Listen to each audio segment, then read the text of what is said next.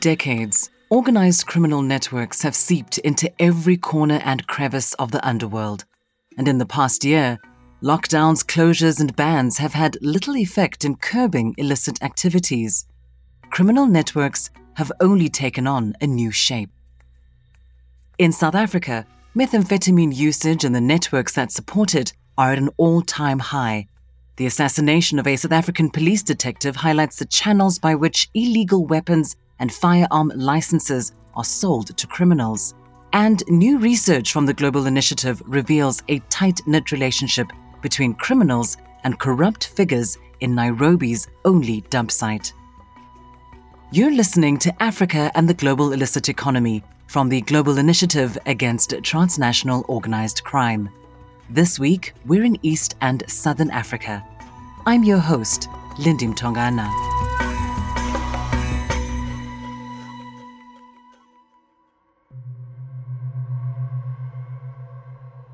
You're on top of the world, but in the end, you pay a very heavy price.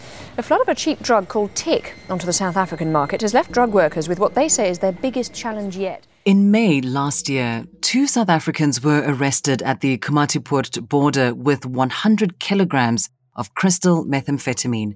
Referred to as tick, South Africa is one of the largest consumers of meth in East and Southern Africa.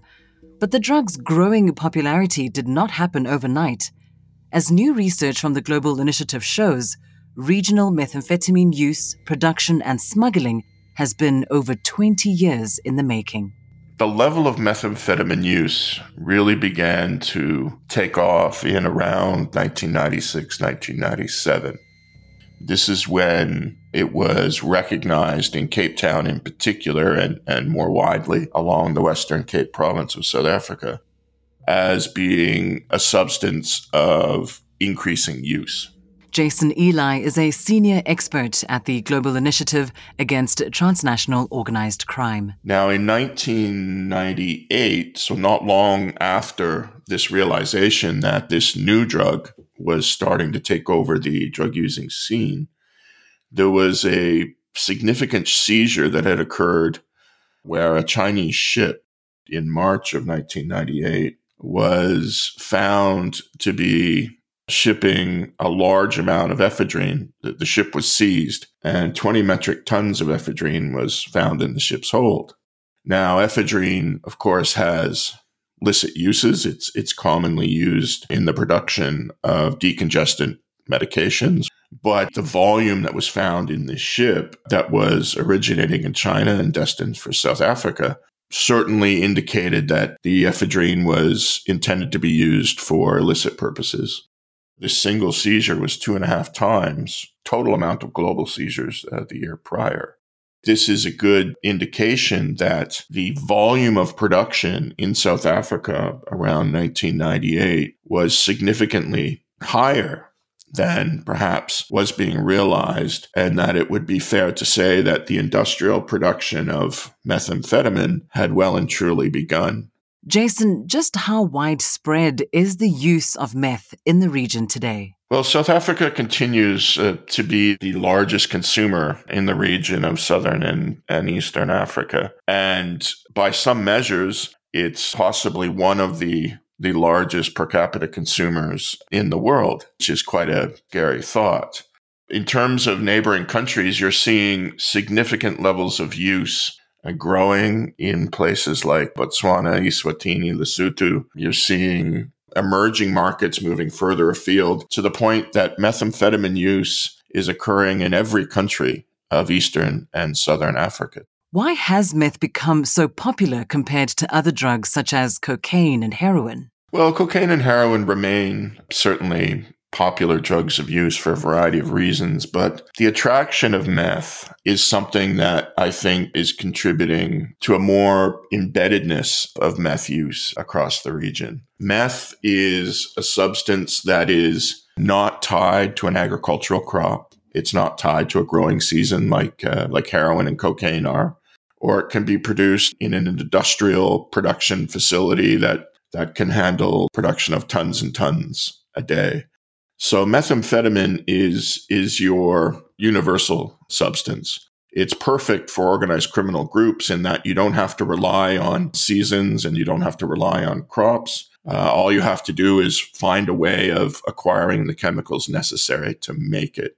And today, the recipes for the production of methamphetamine, although still largely rely on ephedrine and pseudoephedrine, are beginning to be varied as chemists are able to use other substances to get to the point of producing high-quality methamphetamine. So the ability to limit production of methamphetamine is, in many ways, more challenging than it is to interrupt the supply chains for heroin. So it's a substance that is easily acquired, can be made anywhere, is easily used, is relatively inexpensive, and is a substance that lets people, particularly those who've been marginalized, disenfranchised, largely kept on the outside of economic development advances over the last 20 to 30 years, it gives them a break from life. They use meth for a few hours in a day. They don't have to deal with the existence in which they find themselves. What has been the single biggest law enforcement oversight in responding to the growing meth trade and consumption in East and Southern Africa? I think there's a massive underestimation of the volume of meth use in the region. And this doesn't go just to regional law enforcement bodies. This is going to global security and law enforcement bodies more generally.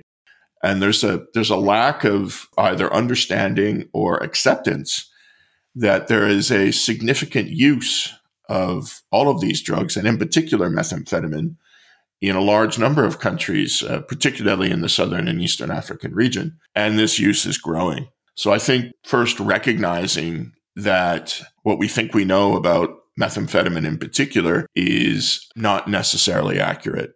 The second challenge, particularly in some domestic law enforcement agencies, is the inability to recognize the substance when it's encountered. There are a number of agencies that lack any ability to identify substances when they make an interdiction, when they seize something. It's important to know what it is, and the inability to test or recognize and differentiate, for example, a white powder from something that is legal, and it's leading to exploitation by groups that are continuing to move substances around the region. The final thing I would say, and I think this is the most significant, and that's the role that law enforcement agencies in the region are playing in the perpetuation of illicit drug trafficking and drug economies more generally. A lot of the activity that is occurring wouldn't occur but for the assistance and contribution of individuals who are involved in law enforcement. Jason, how has politics contributed to the expansion of methamphetamine in the region? As inequality increases, as vulnerability increases, as populations are further marginalized and excluded from the benefits of development, the benefits of socioeconomic prosperity, these are contributory factors to creating environments of deprivation and environments of increasing insecurity. And it's in such environments that individuals are vulnerable to using substances, participating in illicit economies, contributing to the distribution of illicit drugs in particular, and including methamphetamine. In several ways, methamphetamine is a consequence of the inability of governments to really deal with issues of equality and inequity that are occurring in their communities, and something that can't just be addressed. And Jason, what trends do you foresee? I think one of the greatest unknowns right now is what's going to happen with respect to COVID-19. We've seen a lot of countries in the region respond by significantly empowering their law enforcement bodies, by diverting law enforcement attention towards the maintenance of quarantine, the identification of COVID threats, and the security around government measures as they relate to trying to enforce lockdown and other measures to try and come to hand with the pandemic. I think it seems clear right now that access to vaccines by many of the countries in the region is going to be less available than to a lot of the most developed countries around the world. There seems to be a disproportion of distribution of available vaccines to rich countries, and the volume that is being made available, at least at the beginning, to these countries is largely insignificant. And so not only are we going to see a prolongation of the pandemic in this region and the consequences that this is going to have, but we're going to see a much longer period of economic recovery necessary for these countries to regain what has been lost over the year and a half or 2 years or 3 years in which they're suffering from COVID-19. And I think this is going to influence the illicit drug use environment quite enormously. Certainly, if we look at methamphetamine, I think it's reasonable to expect that methamphetamine supply is going to continue to move across the region and penetrate neighboring states. I think it's going to be a drug that will be increasingly consumed in a lot of these communities because certainly levels of poverty are not going to decrease over this period in time, and levels of inequity are likely to continue to increase, continue to be diverted by COVID-19 measures. And with the evolution of freer trade in the region as well, you're going to see the ability to move more rapidly these substances around and the precursors necessary to produce them become much easier as well. A second evolutionary factor, I think, is the inevitability of methamphetamine to begin to penetrate the region from production points in Southeast Asia. There is a massive amount of methamphetamine being produced in that region. And I think it's inevitable that methamphetamine pills, otherwise called yaba, which is a combination of meth and caffeine and is a very common form of meth consumption in Southeast Asia. I wouldn't be surprised at all to see these begin to appear in the region if they're not in the region already, and to contribute to increasing demand. Of course, we've seen already the influx of methamphetamine that is produced in Afghanistan appear in this region in the last year. And I think that demand is only going to continue to increase as we move forward over the next few years. That was Jason Ely, a senior expert at the Global Initiative Against Transnational Organized Crime. A 39-year-old man is appearing in the Bishop Levis Magistrates Court today in connection with the murder of Lieutenant Colonel Charles Kinnear. The 52-year-old top detective attached to the anti-gang unit in Cape Town was shot and killed in front of his home in Bishop Levis last Friday. Convey our condolences and also to urge the South African police to do whatever they can and what no stone unturned must be left to get these murderers, because the South African Police Service's mandate is to protect and serve, and these men and women, these policemen and women are the first line of human rights defenders. On Friday, 18 September 2020, Lieutenant Colonel Charles Kinnear was assassinated outside of his Bishop Levis home. At the time of his assassination, the colonel had been investigating a guns-to-gangs syndicate involving key underworld figures. According to evidence acquired during the course of the investigation, police officers were found to be colluding with criminals, providing them with unlawful firearm licenses from South Africa's Central Firearm Registry, or CFR. The number of people every day that are being killed with firearms is in the region of about 23 people a day. I remember very clearly an incident where a child of 3 years old was shot and killed by somebody who should never have had a license to possess a firearm. Jenny Irish Goboshiane is a researcher at the Global Initiative Against Transnational Organized Crime and the former head of South Africa's Civilian Secretariat for the Police Service. When I was working in the Secretariat for Police, we did an assessment of the Central Firearm Registry, where we identified many of the same problems we're identifying now. And there was a commitment from the police at the time that they were going to implement a turnaround strategy. 10 years later, going back to doing research on the Central Firearm Registry, we're finding that the situation is as bad, if not worse, than what it was in 2010. And that is an incredibly frustrating situation to be facing. Jenny, how does one legally obtain a firearm in South Africa? South Africa has what is considered some of the best firearm control legislation in the world. There may be some gaps and weaknesses in the Firearm Control Act, but we have the Firearm Control Act, which basically allows for and controls the licensing of firearms and applications for firearms. And there are quite strict measures put in place for anybody who is wanting to access a firearm. So those measures contained in the Firearms Control Act include the fact that the person must acquire a competency certificate and be competent in the handling of a firearm. They must be personally competent, so they can't be mentally unstable. People with certain criminal records are excluded. They can't have had a charge, for example, of domestic violence against them. They must have facilities to store the firearm. They must have a justifiable reason for wanting to possess a firearm. And then there are only certain levels of firearms that they're allowed to possess.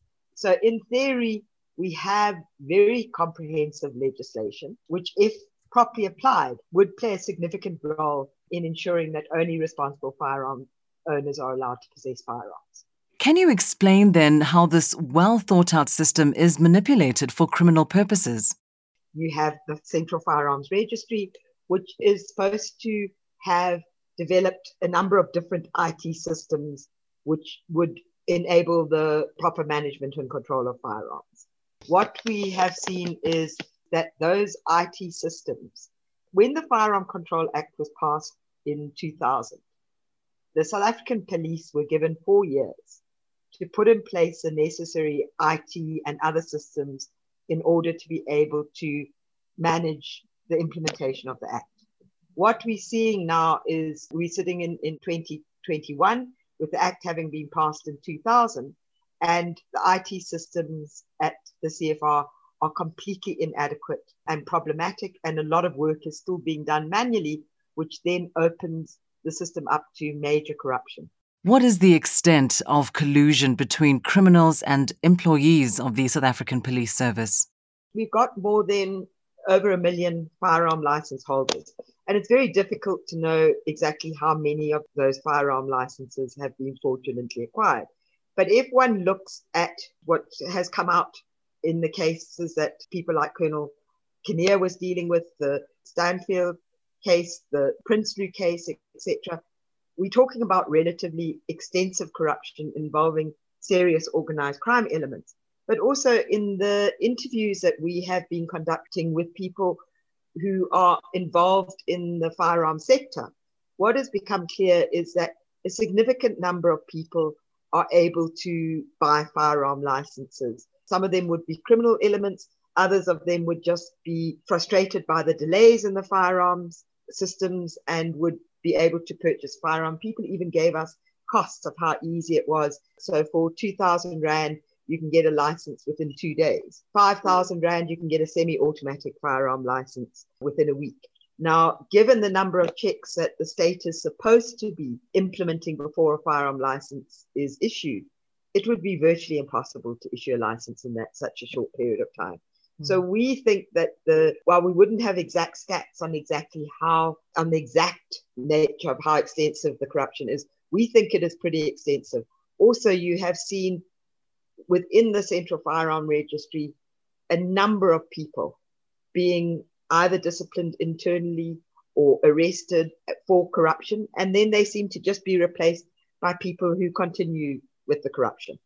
If corruption within the CFR continues at its present level, what are the implications for South Africa's battle with crime? It really undermines the attempts at all levels to deal with violent crime. And I think that because even though a lot of the firearms where violent crimes are committed would be illegal firearms, when you have top gang leaders being able to access licensed firearms, which they can use not only to intimidate people, but also to access ammunition, which they can supply to their foot soldiers, it becomes a very frightening situation. I think that at some point there needs to be a very serious political intervention in terms of forcing the police to deal with the Central Firearms Registry. You've had Parliament try to deal with it. You've had the Civilian Secretariat for Police try to deal with it. You've had groups like Gun Free and even some of the more responsible firearm ownership groups trying to deal with this situation. And I think that the police really need to be put on terms now in terms of dealing with firearm registry. I think that what is also concerning for me is that at the moment, the police are involved in looking at amendments to the Firearm Control Act. Many of those amendments are quite important and will enhance the Firearms Control Act as it stands. But if the police are unable to implement the existing Firearms Control Act, then it worries me about how effective will those amendments be. Have any arrests been made as a result of investigations Lieutenant Colonel Charles Kinnear was pursuing at the time of his death? There are more than 23 people who have been arrested. Those people include senior police officials up to the level of brigadiers, as well as certain key figures in the underworld within Cape Town. So we've even got 2 station commissioners who have been at the brigadier level who've been arrested for their involvement in the fraudulent issuing of firearm licenses. And Jenny, what are your recommendations for what needs to be done to fix the present situation? I think the first key recommendation is that the police need to acknowledge that in the last 10 years, they've been unable to develop an effective turnaround strategy and that they need some sort of assistance in developing that turnaround strategy. Then I think there has to be very serious accountability for the implementation of the strategy, where they are able to provide accurate reports on that. I think there also needs to be some sort of oversight of the police's turnaround strategy in terms of the Central Firearm Registry. So it's not only assistance in developing the strategy, but then some sort of external oversight of the police's implementation of that strategy.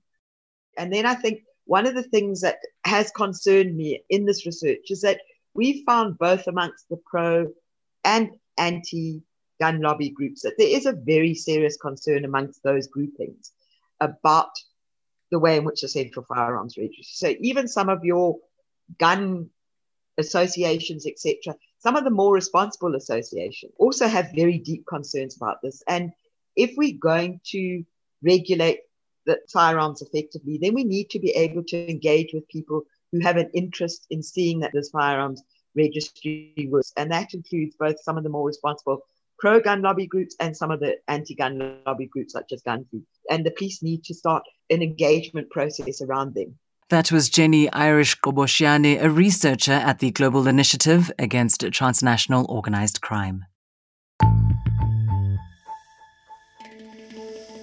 Nairobi's Dandora dump site is the only one designated for the city of over 4 million people. Located in the northeast suburbs of the city, the dump spans 30 acres of land and is filled with thousands of tons of waste produced daily. Mismanagement and corruption have made the dump site insecure and violent. The Nairobi City Council collects a portion of the city's waste. The rest is outsourced to ministries, state companies, and private collectors who often charge residents an additional fee for trash collection. But Dandora is not just a place for Nairobi's trash. It sits in the middle of an informal settlement that is home to thousands. A lot of trash has been spewed by the roadside. There's not been a lot of collection going on. That is besides the fact that we have 2 centers of power in Nairobi, like Nairobi Metropolitan Services and the county government. But as we speak right now, the dump site is a very big menace because it is wearing down infrastructure. It is impeding movement because some of the trash have completely blocked some roads. Brian Alaman James Omondi is the administrator of the Dandora Community Justice Centre and head of their Life and Dignity campaign. James, can you describe what the Dandora dump site is like for those who live in the community? If you are to go there today yourself, you will find it very disgusting and filthy and But for the people who are used to working there, I think they've developed a thick skin. But you will be surprised at how People working there just move around with ease, and they have adapted to that place. They now call it home. You find people who come here for the very first time in Dandora, especially, they develop complications. Like they start coughing, after a while they're coughing, and they're asking, how do you survive? But for us who have been here, I think there's a way the body adapts to some situations. And so you're even surprised that people are actually been here all this while and they're actually surviving. The Dandora dumping site, and a few weeks ago, this was a fighting ground for two particular groups. One group, we're told, wanted to take over this dumping site and make it their cash cow, while the other group wanted to bring sanity to this place. Residents living in close proximity to the dump site are not only vulnerable to health risks. Over the years, violence in and around the dump site has gotten so out of hand that police find it hard to control. Now there's a stretch along that dump site that is very dangerous even during the day. Along that stretch, because some people have to connect from Dandora to other places to do that stretch, and sometimes you find they are mugged, they are robbed. Perpetrators disappear inside that mountain of garbage.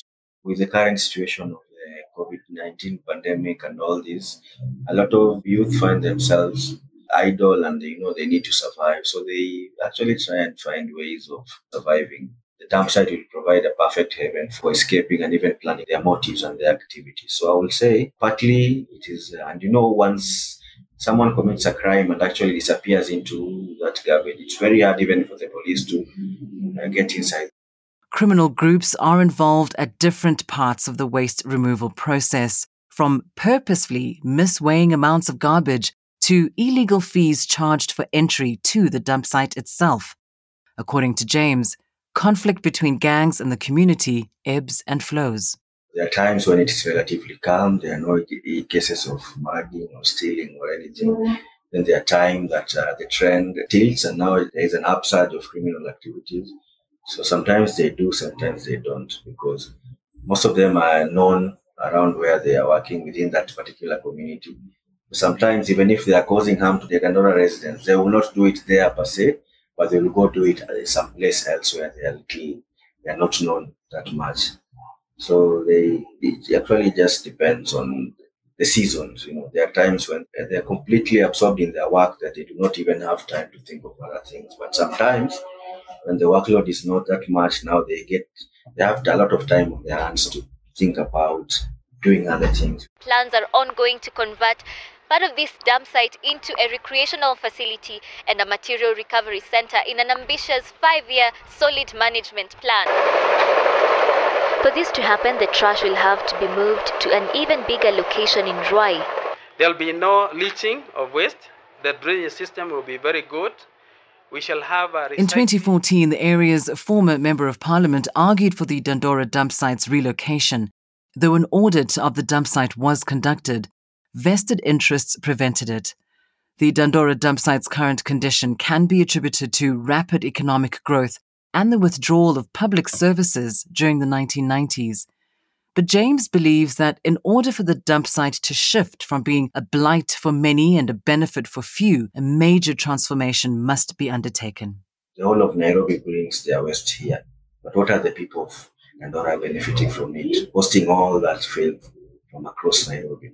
Nothing. It's only a few individuals that are benefiting from it, that are gaining, and earning profits from the waste management business. So I think the first thing that the government should do is to secure that area, start a recycling plant so that, garbage becomes something that people will value so much. People will not need to dump their garbage outside, besides the road, their trash. They will actually be looking forward to taking their trash to the dump site. So because they will know they will also be able to earn. So the garbage will become some sort of economic activity and just being able to dispose your waste and having it recycled. That was Brian James Omondi, the administrator of the Dandora Justice Centre and head of the Life and Dignity campaign. Shifts in power coupled with the COVID-19 pandemic are giving way to new developments in East and Southern Africa's illicit economy. South Africa's methamphetamine industry has been years in the making, but diverted resources due to post-COVID recovery efforts are making it even harder to abate. The murder of Lieutenant Colonel Charles Kinnear and its ensuing investigation reveals the systemic problems of corruption, the inadequacies of the Central Firearm Registry, and gang violence in South Africa. And criminal enterprises emerging from Nairobi's Dandora dump site are threatening the lives and livelihoods of the city's populace. But the dump's neighboring communities are determined to call profiteers to task. That concludes this episode of Africa and the Global Illicit Economy with the Global Initiative Against Transnational Organized Crime. Thank you to our guests, Jason Eli, Jenny Irish Koboshiani, and Brian James Omondi. For more on this episode, visit globalinitiative.net and take a look at the Civil Society Observatory of Illicit Economies in East and Southern Africa, Risk Bulletin number 15, as well as Gun Licenses for Sale, South Africa's Failing Firearms Control. Also keep an eye out for Jason Eli's upcoming report, A Synthetic Age, the Evolution of Methamphetamine Markets in East and Southern Africa. The report provides a rare and detailed analysis of meth availability, prices, distribution systems, and domestic marketplaces across the region.